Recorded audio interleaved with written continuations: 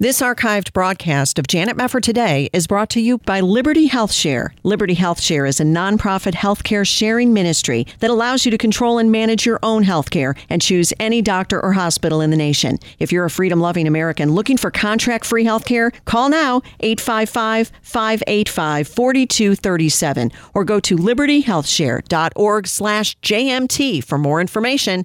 libertyhealthshare.org/JMT. This is Janet Mefford Today. Our confidence is in Christ alone. Are we going to stand with God come what may? If the Word of God says it, I believe it. And that's the way it is. And now, here is Janet Mefford.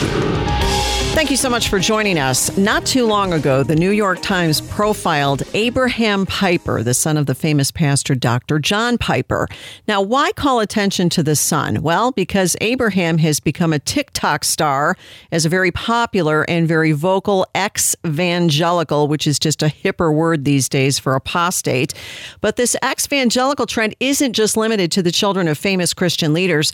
John Steingard, the former lead singer of the Christian band Hawk Nelson, who recently announced that he doesn't believe in God anymore, explained on Twitter why so many like him are leaving evangelicalism and embracing the idea of deconstruction. Here's what he wrote in part. We're finding that the evangelical perspective isn't working for us. The treatment of the Bible as infallible and unquestionable, the treatment of the LGBTQ plus community, the perceived lack of will to address racial justice, the absolute bungling of the topic of sexuality, the adherence to doctrines of original sin and eternal conscious torment.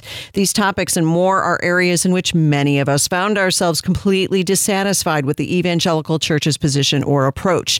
Many are beginning to embrace a new, radical, perhaps heretical idea that humanity and divinity is a beautiful mystery to be explored with openness, wonder, and a dedication to non-harm, to embracing goodness wherever it is found, not necessarily limited to Christianity. If the evangelical church remains determined to misunderstand, mischaracterize, and mistreat the loose community of people who deconstruct, then evangelicalism will gradually be relegated to small corners of the faith world, never to hold much sway again. Close quote. So what is going on? Well, what we're seeing is a falling away, increasingly fueled by this idea of deconstruction. It's a concept first popularized by 1960s philosopher Jacques Derrida, adapted for the theological world by postmodern theologian John Caputo, popularized by the emergent church, and now hitting evangelicalism with increasing force. Caputo defines deconstruction as a way of making or letting the truth happen, but postmodern theologian Mark C. Taylor put it differently. Deconstruction, he said, is the hermeneutic of the death of God. It's all a bit confusing, which is why we need to examine what's going on and why. And we're going to do that today with Christian author, evangelist, and apologist, Dr. Alex McFarland. And Alex, thank you so much for joining us again. It's wonderful to have you here. Well, thank you so much, Janet. It's always an honor to be on. And let me just say before we begin to unpack this topic, how much I appreciate the work that you do for Christian scholarship. I don't know if you've ever been compared to William F. Buckley. Some people will remember that name, but Buckley had a vast understanding of so many issues, and he could address and critique a topic with finesse, but yet decisively defending the conservative and Christian positions. And in a way, your show kind of reminds me of Buckley and Firing Line from so long ago, because you are willing to talk through issues. You've got your own convictions that are steeped in Scripture, as are mine. But I just want to say thank you. In a world of, sound bites and noise, you actually give the listeners meat that can give them insight and strength. And I applaud the way that you do what you do. Oh, Alex, right back at you. I am no William F. Buckley, but I really appreciate your kindness. And of course, I've learned so much from you. You are just a rock star, in my opinion, when it comes to defending the faith. And millions of people who've heard you or seen you on the conference stage know that or have read your books. You're just the best. So I want to ask you, you have done a lot of work, particularly with young people. And I know you have talked about many times the issue of young people leaving evangelical evangelicalism, some of these voices that we've heard, the nuns and these kinds of things. What do you make of this ex-evangelical movement that especially seems to be gaining ground when people are talking about it on social media? What are your impressions of what's going on? Well, great question. Great question. Literally every day of the week, Janet, our ministry fields questions from sometimes like millennials and even more recently Gen Z, people with questions, and oftentimes parents that are very concerned. We don't understand. We raised our child in church, went to youth group, maybe even Christian school, K through 12, and now my 20-something is an atheist, or fill in the blank. Some sort of deconstruction of Christianity, some sort of reinventing of some aberrant, non-biblical faith system. And what's this all about? Well, several things in no particular order, but Janet, I think the people that once affirmed Jesus but now renounce him, I don't think they were ever converted in the first place. Yeah, right. I would question whether or not they had a born-again experience with Jesus. And you used the apt word a minute ago, the word apostasy. Yeah. And in the Greek, the word apostasy really is a word analogous to a riot, mayhem, chaos. And I do think that we're living in a time of, within the evangelical world, much theological apostasy, because rather than acknowledging and heeding the clear words of Scripture, people sort of make up whatever they want their truth to be. The other thing I would say, kids that were raised in Christian homes but now repudiate Christianity, number one, they probably weren't born again in the first place. Number two, we're in this milieu of hyper relativism where we all make up truth for ourselves to suit us. But the third thing that I would say, and this is pandemic, this is the true pandemic, is the church in the Western world, certainly in so much of America, does not acknowledge nor live by the clear word of God. Amen. Yeah. Jesus asked a rhetorical question in Luke 6:46. Now, a rhetorical question is the one in which the answer is very obvious. Christ asked this question, why do you call me Lord, Lord, and don't do the things I say? That's right. And I think the answer, Janet, is that for so much of the American church, Jesus is not the Lord. Because if he were, John 13:13, Jesus said, you call me Lord, and so I am. Well, if he were really our Lord, if we knew the Son of God, we would follow the Word of God. That's right. Yes, that's right.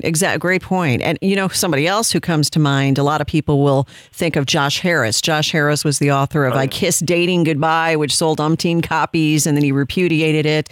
And he was announced. I interviewed him. Yes, I've interviewed him as well. And he left the faith and he left his marriage. But I want to read a quote from Josh Harris because I think this says a lot.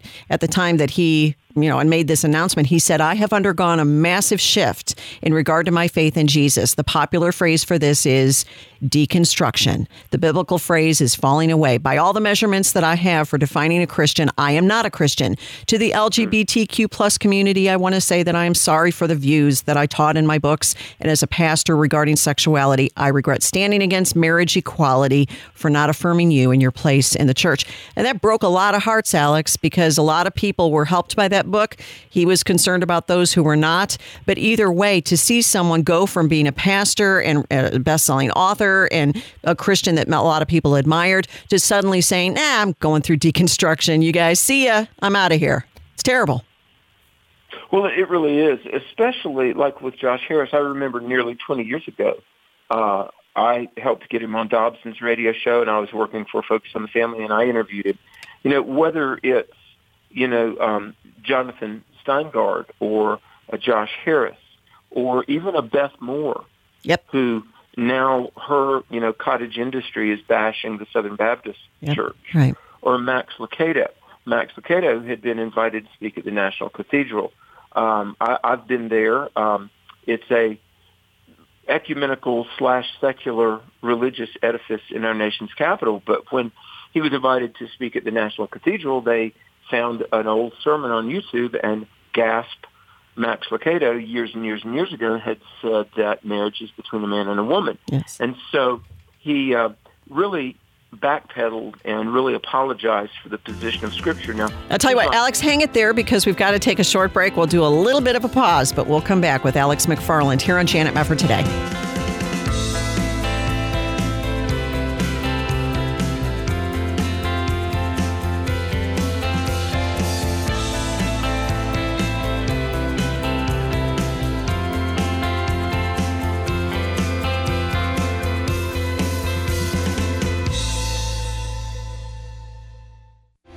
This Thursday is the National Day of Prayer. Join millions of praying Americans who are united in prayer for our country. Connect from your mobile device or computer to the largest online prayer gathering ever.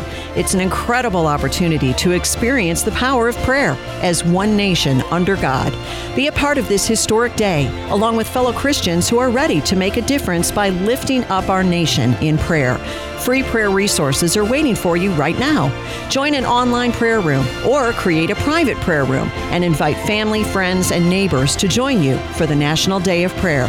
Just go to pray.team. That's pray.team. There's absolutely no cost to participate. This is your call to prayer, and now's the time to answer the call. Our country needs your prayers more than ever. So join the largest online prayer gathering in history at the National Day of Prayer. We'll see you online at pray.team. That's pray.team. Hi, this is Janet Mefford. Did you miss the deadline to sign up for a healthcare program at the end of 2020? If so, I have good news. A special enrollment period is taking place now through August 15th, meaning that if you're looking to enroll in a new healthcare program for 2021, you can do so without the need for a qualifying event. More than 200,000 Americans trust Liberty HealthShare for their healthcare needs. Liberty HealthShare is a nonprofit healthcare sharing ministry that offers affordable healthcare sharing programs starting as low as $199 per month. Liberty HealthShare gives you the ability to choose any doctor or hospital across the nation. Memberships are for individuals, couples, and families, offering a variety of options to best suit your medical needs. Discover more about the power of sharing at libertyhealthshare.org/JMT today. For more information, call 855-585-4237, 855-585-4237, or libertyhealthshare.org/JMT. You're listening to Janet Mefford Today. And now, here's Janet.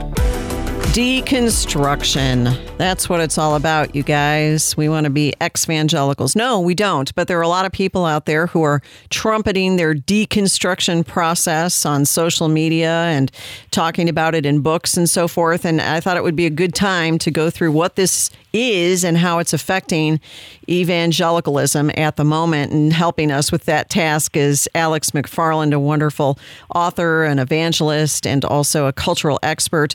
Many other things on his bio. But Alex, we were talking a little bit about Josh Harris and some of these other modern evangelical figures, Josh Harris in particular, who had talked about his process of deconstruction. But you're making the very important point that there are others as well. And it seems to be maybe gathering speed a little bit.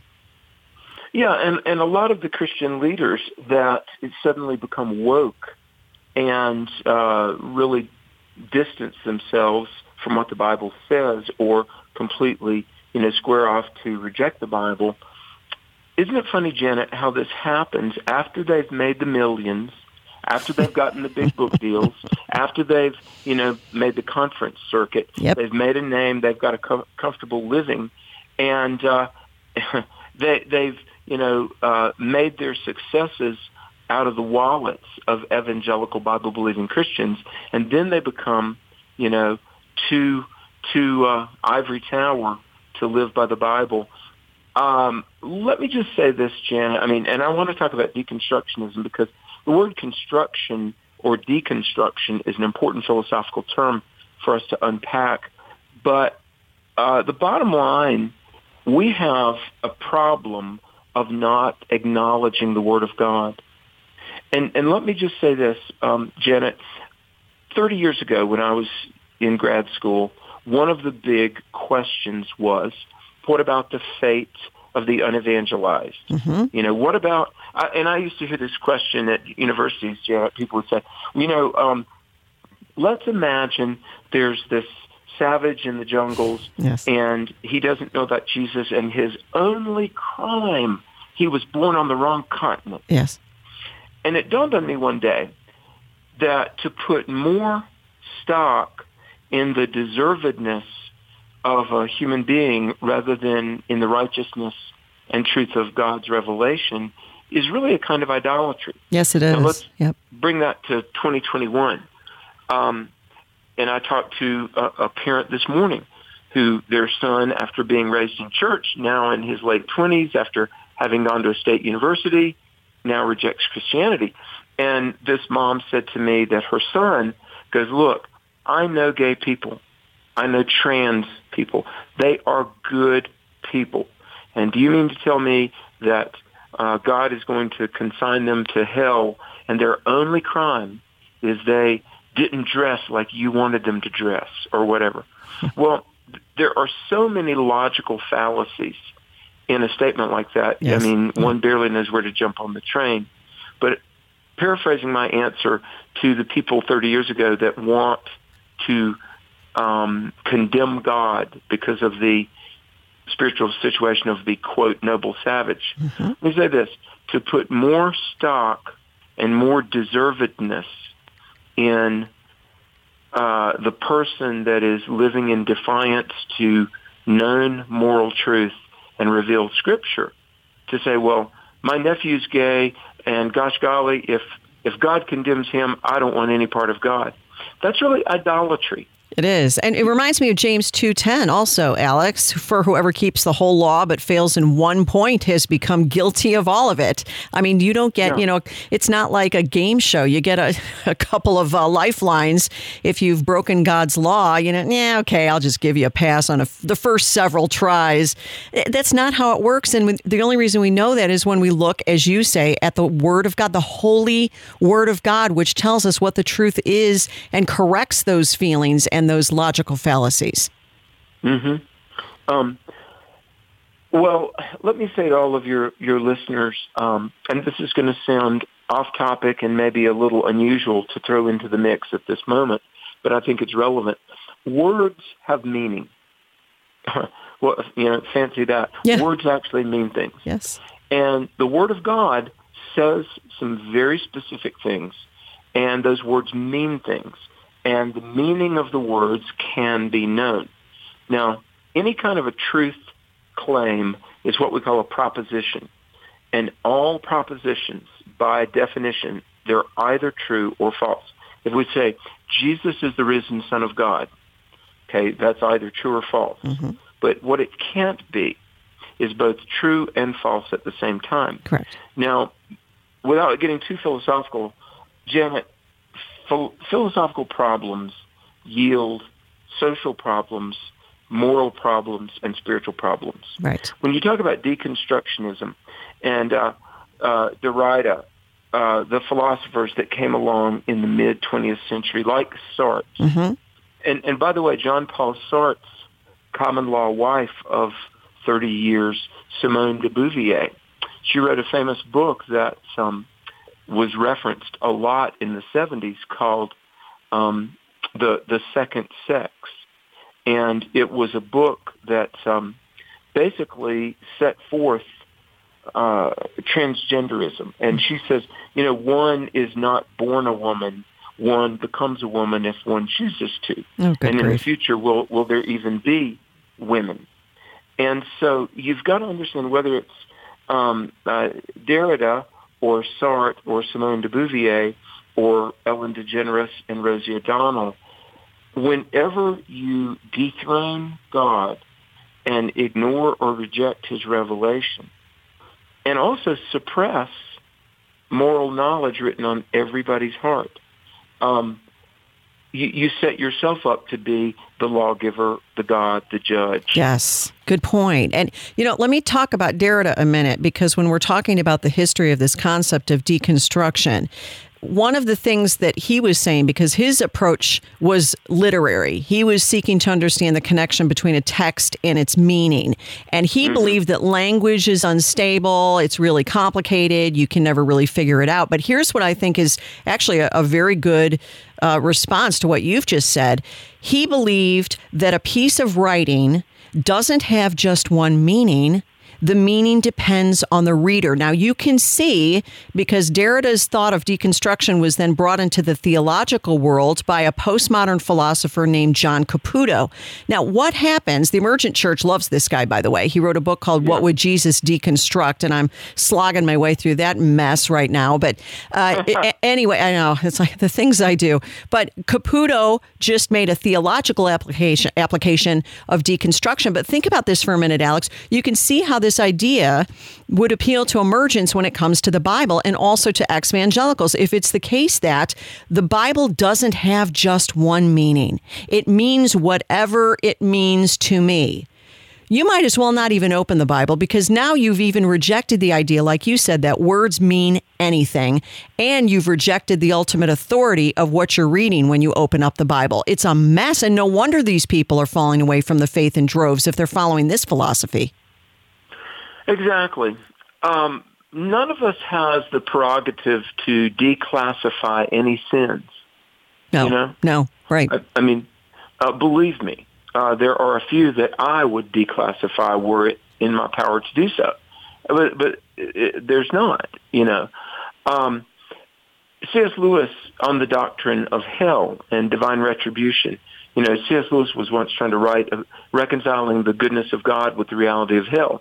And Lewis said, there is no doctrine I would more willingly remove from Scripture if it were in my power to do so, but it is not. Hell is in the Bible. Hell was taught and affirmed by the risen Lord Jesus, and it has the support of the apostolic fathers in church history. And Lewis said, if God is a righteous God, he has to judge sin, and those that want no part of God and those that reject him, God does not force them into heaven against their will.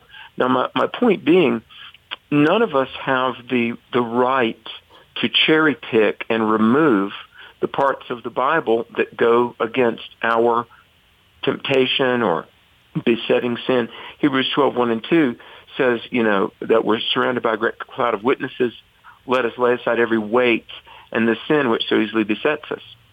And none of us, whether it's substance abuse, anger issues, lust, lying, pride, you know, the cardinal sins, we simply don't have the right to deconstruct and then reconstruct the Word of God. And Janet, let me say this. God has given us his revelation in tough as nails vernacular because he loves us.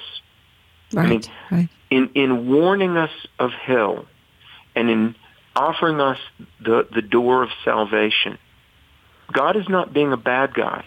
In fact, God is loving us by saying, repent, Luke 13:3. Believe in Jesus alone, John 8:24.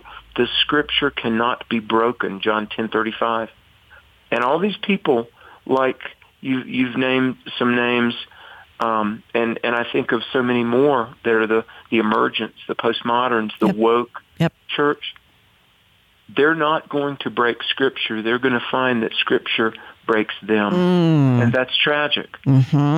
Well, this is a very important point. And one of the things I want to get into, Alex, I want to talk a little bit more about Caputo and his influence on the emergent church, but I want to get into what one postmodern deconstructionist laid out as the 6 pillars of religious deconstruction. And these are pillars, he says, that hold up Christianity that need to come down. Number 1 was the Bible. Number 2 was hell. But there are 4 others that he mentions too.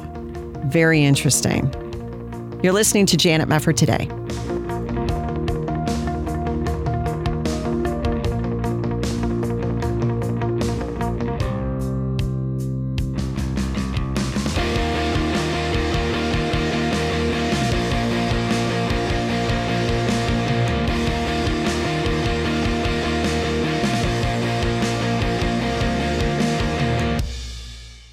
This archived broadcast of Janet Mefford Today is brought to you by Liberty HealthShare. Liberty HealthShare is a nonprofit healthcare sharing ministry that allows you to control and manage your own healthcare and choose any doctor or hospital in the nation. If you're a freedom-loving American looking for contract-free healthcare, call now 855-585-4237 or go to libertyhealthshare.org/JMT for more information. libertyhealthshare.org/JMT. This is Janet Mefford Today. And now, here's your host, Janet Mefford. Welcome back. If you've heard the word deconstruction among these ex-evangelicals, these people who are so vocal out on the internet about the fact that they left evangelicalism behind, or in some cases they say, no, evangelicalism left me behind because it just hates the LGBT community and it doesn't care about racial justice. They just go through all the typical woke categories and try to act as if they are their own little gods. Alex McFarland is joining us, apologist, author, and conference speaker. Let me read to you, for example, here, a tweet from the late Rachel Held Evans. People may know that name. She was a big progressive, died a few years ago. She was a big purveyor of deconstruction. She tweeted out in 2018, Alex, healthy deconstruction is like the demolition stage of a remodel, necessary to rebuilding, but not the end game. Well, here's the point that I need to make here. When I'm looking at this postmodern philosopher, John Caputo, who applied deconstructionism to theology, it is a mess. This guy doesn't believe in God. He's all into social justice. It's all the woke stuff. It's just recycling all the garbage from before. But one of the things he says, Alex, is God doesn't exist. He insists. While God's existence is a human responsibility, which may or may not happen, this is not deep theology, Alex. This is nonsense. How in the world can you have an entity insisting if the entity doesn't exist? And people give this guy credence as if he's some genius. And I'm looking at him like, you're a fool in the Bible, the Bible sense of the term. You're an absolute fool. But these people look at this stuff and go, wow, that's really deep, man. Wow, I need to follow my own path and find my own truth. They're heading for a cliff at 100 miles an hour, Alex. And as a Christian, that concerns me because we're talking about souls deceived by the enemy of our souls, who is laughing his head off at the fact that these people are buying into this garbage, really. Janet, thank you. Thank you for being so bold to say that. You're right. Look, all of this philosophizing and spinning, impressive sounding titles and words and thoughts and, oh my goodness, semantic gymnastics to say God doesn't exist, God insists. All right, for one thing, let me just say to everybody listening, none of this is new. I mean, really. Right. From the first century to the present day, Satan has had pawns that twisted Scripture, demeaned the gospel, reinvented Jesus.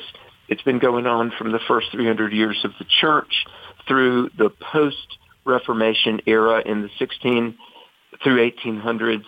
Now, after Darwin in the middle 19th century, there was, let me say, European pagans, infidels, really. They upped the game in terms of blasphemy against God and his word, because they were very much emboldened by Darwin's theory that, as one writer said, Darwin made it possible to be an intellectually fulfilled atheist. But, Janet, I remember some 30 years ago, Bishop John Spong, and you might remember that name. Yes, John Shelby Spong. Mm-hmm. John Shelby Spong. Mm-hmm. He wrote a book called Why Christianity Must Change or Die. Right. And so understand, folks, whether it's, Spong 30 years ago or I'm trying to think of the guy's name. I'm glad I'm forgetting some of these names because, look, these people that deny Jesus, they come and go. They're forgotten. Yep. But this idea of deconstructing and saying there is no ultimate truth that's applicable to all people and we all make our own truth. And, here's the irony, folks. The deconstructionists, you can call it relativism, you can call it postmodernism, deconstructionism. Notice two things. For one, they're like a parasite that has to have a host. They're not setting forth anything new. True. But they're they're taking a sledgehammer to the gospel and then out of the pieces setting forth their own philosophy. They deconstruct truth and then reconstruct their golden calf, the philosophy that they craft. Now, Tony, oh golly, I can't think of the guy's name. Campolo? But Tony Campolo, thank you. He had one of these books that Christianity Must Change or Die about 20 years ago. And you know, like the most recent publisher's crop of releases now, there are more people that, under the guise of their penetrating intellect and insight, they want to say, you know, you talked about the pillars of deconstructionism. They deny the Bible. They deny hell. They deny that Jesus paid for our sins on the cross. They deny that there is an answer to the problem of pain. You know, it's so funny, the injustices in the world, to what do we blame injustices and suffering? Yeah. Well, it's always, quote unquote, the church. Yes. And conservative Judeo-Christian morality. Fundamentalists. That's what they call everybody who believes the Bible. You're a fundamentalist, a pejorative if there ever was one. We are the villains, aren't we? Oh, always. And, you know, here, let's talk about these 6 pillars of religious deconstruction. According to this former pastor, Keith Giles, who's all into deconstructionism, he says they are the Bible. These are the things that hold up Christianity that he says need to come down. The Bible, hell, penal substitutionary atonement, and that is, you know, what Jesus did on the cross, as you mentioned, suffering in the world, so basically attacking God's sovereignty, the end times, and the final one, as you said, Alex, the church. So this is what they want to destroy. And in its place, what do they become? Well, they don't know. It's just a process, man.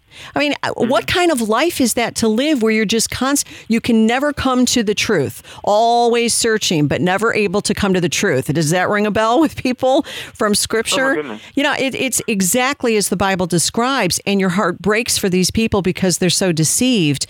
And interestingly enough, Alex, they say, another person who writes about this says people who deconstruct their faith usually do not do so for logical reasons. Yeah, we noticed. It's not that they possess superior intellectual skills that lead to places the theologians of the past simply could not go. No, people are hurting in churches. The church's complicity in authoritarian abuse, misogyny, racism, and economic exploitation of the non-Western world, to name a few issues, can no longer be ignored. This is from Josh DeKaiser.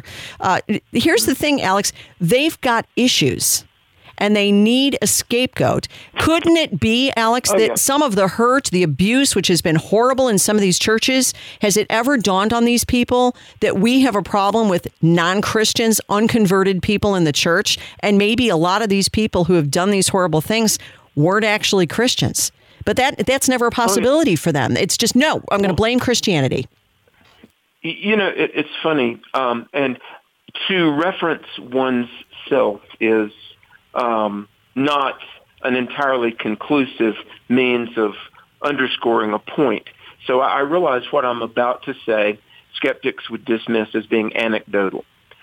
But allow me for just a moment to be self-referential. I became a believer when I was 21. I was a college student. And Janet, for the last 35 years, I've been in church pretty much Sunday morning, Sunday night, and Wednesday night. And it's been my joy, and I give God the glory to speak in about 2,300 churches. My publicist asked me to count, and we stopped counting about 2 years ago. But I was talking to a 19-year-old college student today who passionately said the church has hurt them, quote unquote. And I said, well, what about your peers, you know, millennials and younger? And she said, 75% of all my friends would never darken the door of a church because they've been hurt by the church. Well, here's my point.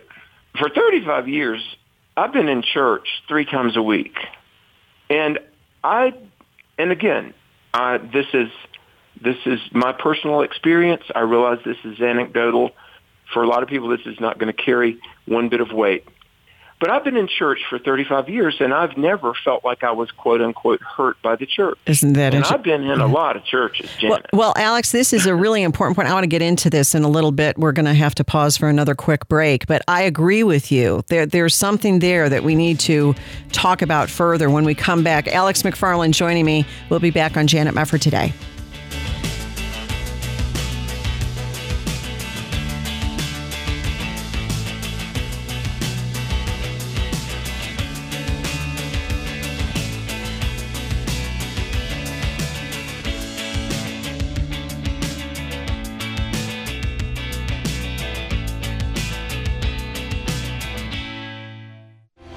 This Thursday is the National Day of Prayer. Join millions of praying Americans who are united in prayer for our country. Connect from your mobile device or computer to the largest online prayer gathering ever. It's an incredible opportunity to experience the power of prayer as one nation under God. Be a part of this historic day, along with fellow Christians who are ready to make a difference by lifting up our nation in prayer. Free prayer resources are waiting for you right now. Join an online prayer room or create a private prayer room and invite family, friends, and neighbors to join you for the National Day of Prayer. Just go to pray.team. That's pray.team. There's absolutely no cost to participate. This is your call to prayer, and now's the time to answer the call.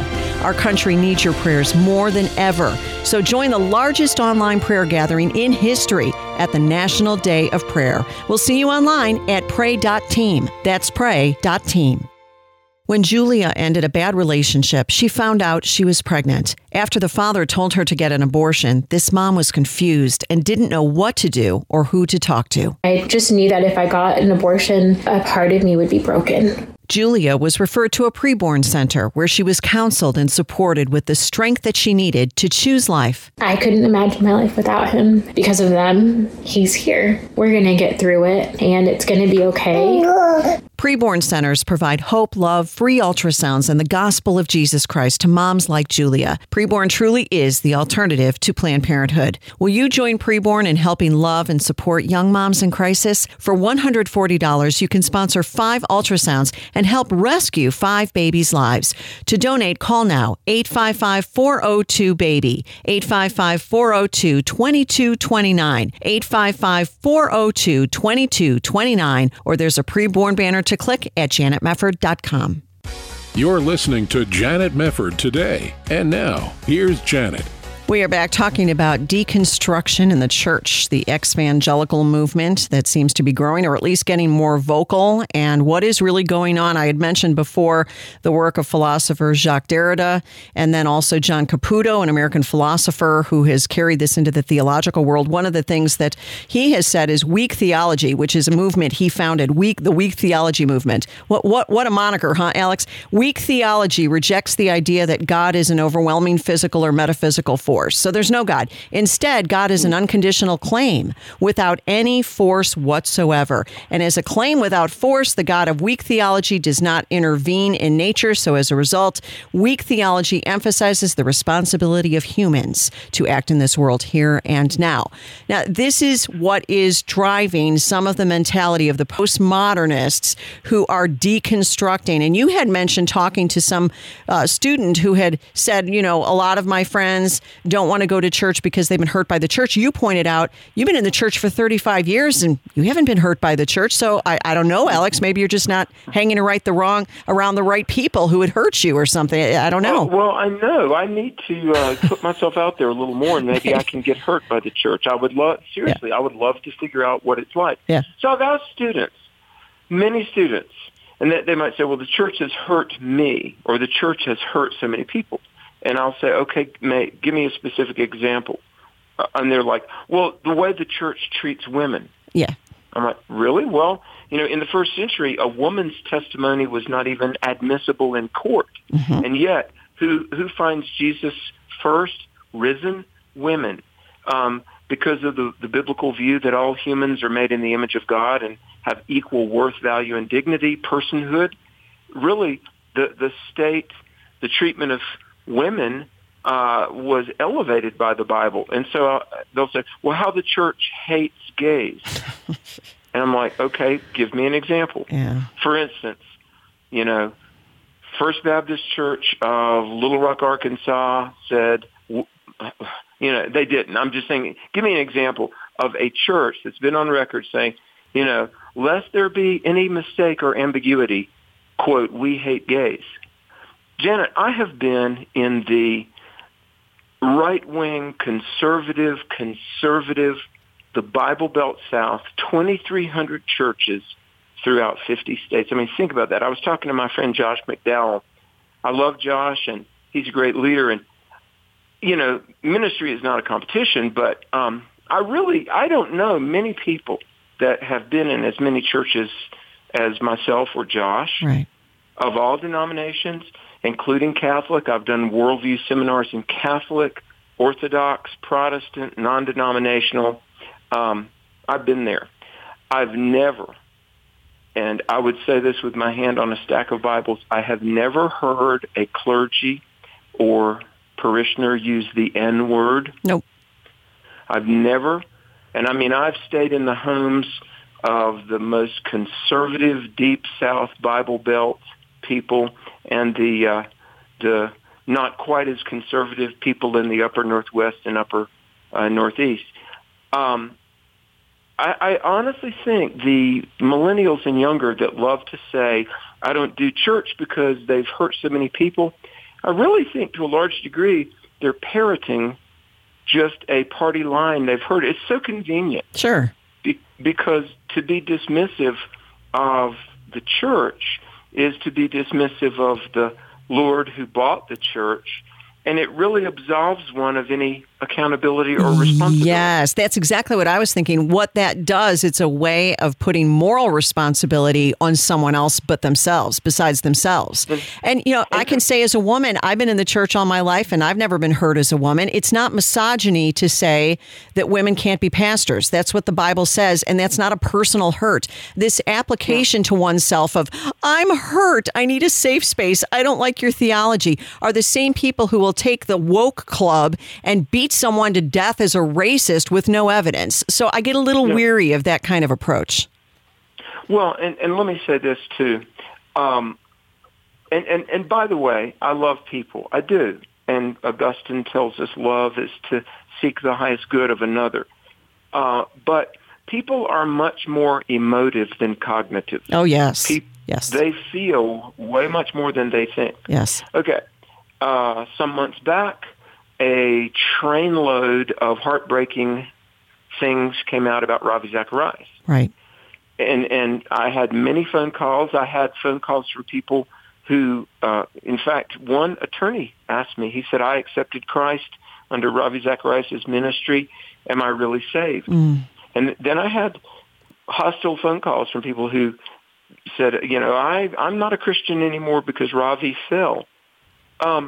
Look, in a perfect world, everybody would be nice and behave, and all Christians would be Christ-like.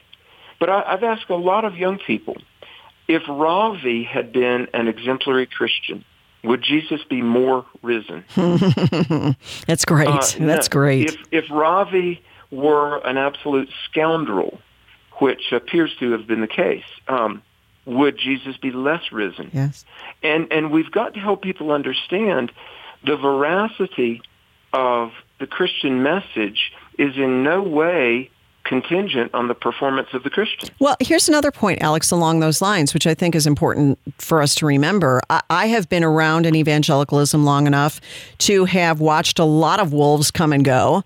I mean, Mike Warnke lied about being a Satanist and made a big career off it, and I used to give money to Mike Warnke. I don't blame that on Jesus. I blame it on Mike Warnke. My own dealings with Mark Driscoll. He was a con man and a plagiarist, and that Jesus warned us about these people. Far from having backed this kind of behavior, Jesus called it out, and Jesus told us that men like this will enter the church. So how well do you know your Bible if you're looking at some of these people and going, that's Christianity's fault? What we need to do, it would seem, as Christians is to say, no, when we see a wolf, we call them out and we deal with it. And to me, it drives me back to the Word of God to say, Jesus, Lord, what did you want us to do as your disciples when we encounter situations like this? And I think some of the accountability that has been brought to bear on people like, the legacy, at least, of Ravi Zacharias, the truth coming out on that, and all the other scandals we've seen, that's house cleaning, in my opinion. And maybe you see it the same way, not sure. But that doesn't discredit Jesus, like you said. He's still risen and he's still Lord. Exactly. And, I would plead with people to trust Christ, who will never fail you. Amen. Don't trust a Christian who may fail you. And, hey, Janet, I've got my heroes. Oh, my goodness. The people that invested in me, some of whom are well-known, some of whom will never be known this side of heaven. I've got my heroes, James Dobson. My whole life changed the day James Dobson hired me. And suddenly I went from doing youth hot dog suppers to literally being on the BBC in England the first month I worked for Focus on the Family. Nice. And while I appreciate the people that have invested in me, you and your husband included, y'all have invested in me. You've given me a microphone at times, and we have our heroes. We have the people for whom we are deeply grateful. But at the same time, my allegiance, my fidelity, all of my loyalty and belief is in the person of Jesus. And listen, if every Christian were exemplary, that would not make the gospel more true. And if the church did hurt people, as some allege, which I seriously question the extent of all these claims, I know there have been abuses. That's why, 2 Timothy 3:7 says, that people are ever learning and never coming to the truth. But, James 3 says, don't be many teachers, because the teachers will be judged more stringently. Right. But even if the church did hurt people, and I question the degree that people say, that wouldn't make the gospel less true. Well, that's right. And I mean, when you see, for example, I have said for years that I think some of the sexual abuse in the church that's happened is just horrific. And my heart goes out to these victims, and they really were wronged in some cases. But again, that goes back to individuals who sinned, individuals who were not held accountable, and they should be held accountable. But it's kind of like the American Civil War in some sense. When you have a great moral evil like slavery, the backstory is we fought a war to end it. And it seems to me that when you're in a Christian church and the Christian church will deal with it and deal with the sin that's there, that's a positive thing. And I wish we had more time to discuss it, Alex. It's just so important that the Bible is properly preached and taught, because it is the holy word of God. And Alex McFarland really knows how to hold up the word of God for sinners who are saved by grace. It's a wonderful, wonderful ministry that Alex has. AlexMcFarland.com. You can check out more about his books and all he does on the stage, conferences, and at churches across the country. Grateful for you, Alex. It was so good to have you here. Thank you so much for being with us. God bless you. Thank you, Janet. God bless you, too. Thank you for joining us on Janet Mefford Today. We hope you'll do so again. Until next time, God bless.